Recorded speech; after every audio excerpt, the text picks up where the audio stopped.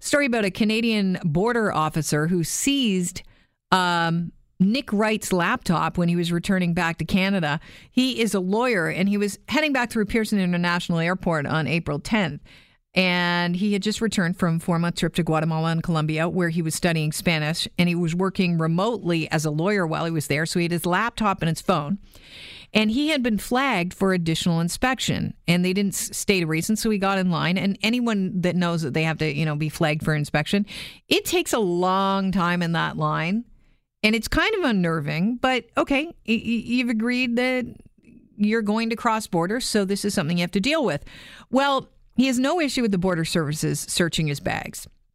But where he drew the line is when the officer said, okay, well, with regard to your laptop and your phone, I need the passwords. And he said, well, I'm not going to give you the passwords because there's confidential information in there, and I'm a lawyer. It's protected by solicitor-client privilege. The officer said, well, we can just take them then, and we'll take them back to our lab, and we'll crack the passwords and search your files. And he said, well, I'm still not giving you the passwords. So they actually seized his laptop and his phone, which he has since had to, luckily he had his files backed up. So he had to go out and buy replacement items, new laptop, new phone, and put everything back on it, which is a major hassle. But it really raises questions about exactly what the Canadian Border Services can do when you're coming back into Canada. And the question is, could you even travel without your laptop and phone right now? We are joined by Anne Cavoukian, who is the 3-term Privacy Commissioner for Ontario, now leading the Privacy by Design Centre of Excellence. Anne, this is one of the most egregious examples of breach of privacy I've heard in a long time. Well, Kelly, it's ridiculous. I mean, to equate the ability to look through one's luggage, which they can do at border crossings, there is a reduced expectation of privacy at the border, is hardly the same as being able to rifle through your iPhone, your smartphone, your computer. I mean, it's ridiculous. Yeah, all of your life's contents may be on your smartphone. I know banking information, health-related information. There is such a wealth of information on there. And to assume that they're the same and equate digital contents of digital devices to the contents of a suitcase is ridiculous. Our charter still applies. The Canadian Border Services say this, we are allowed to do this. And they said that what they do is they're directing their Canadian Border Services officers to disable any internet connection and only examine content that's already stored on a device. You can see how this could be problematic if it's files stored on the device if you're a lawyer. But for the average person, can you explain why this is different from going through your bags? Well, because all of your financial records could be on your smartphone.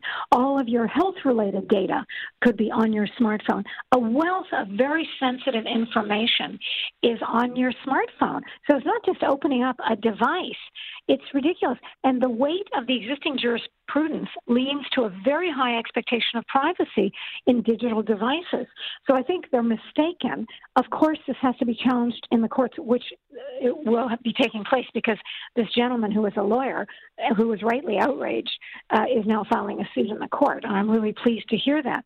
But to equate the contents of your suitcase to the contents of your digital devices is absurd. In your opinion, should border security officers in the agency have to secure a warrant if they suspect there's something on your laptop or phone that they need to look at? They should, or there should be some means of gaining access to what they need if they have a specific probable cause to think that there's something going on. You can't just say, well, we're going to check it anyway. It has to be related to probable cause, which is what allows people to gain a warrant.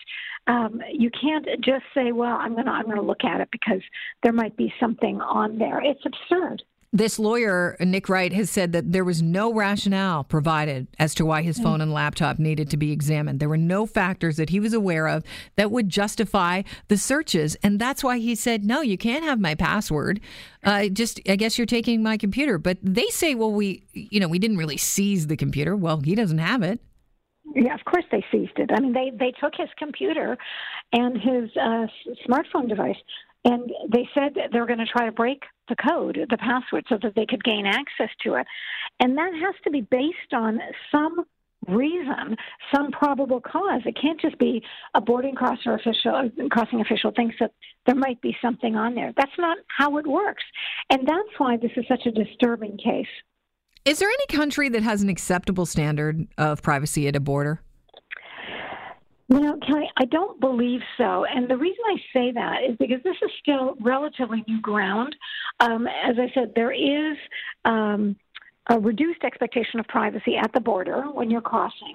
I always tell people just be prepared to, have devices and things accessed.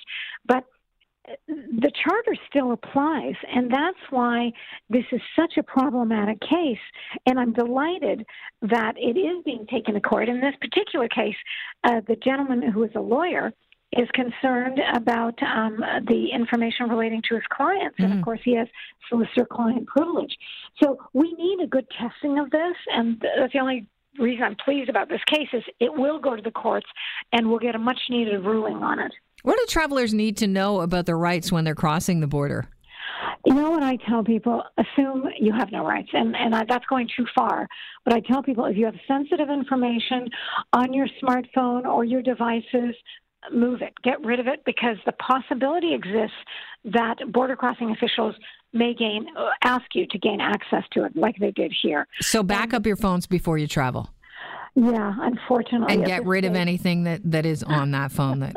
Until we get a good ruling on this in the courts, unfortunately, that's the situation right now.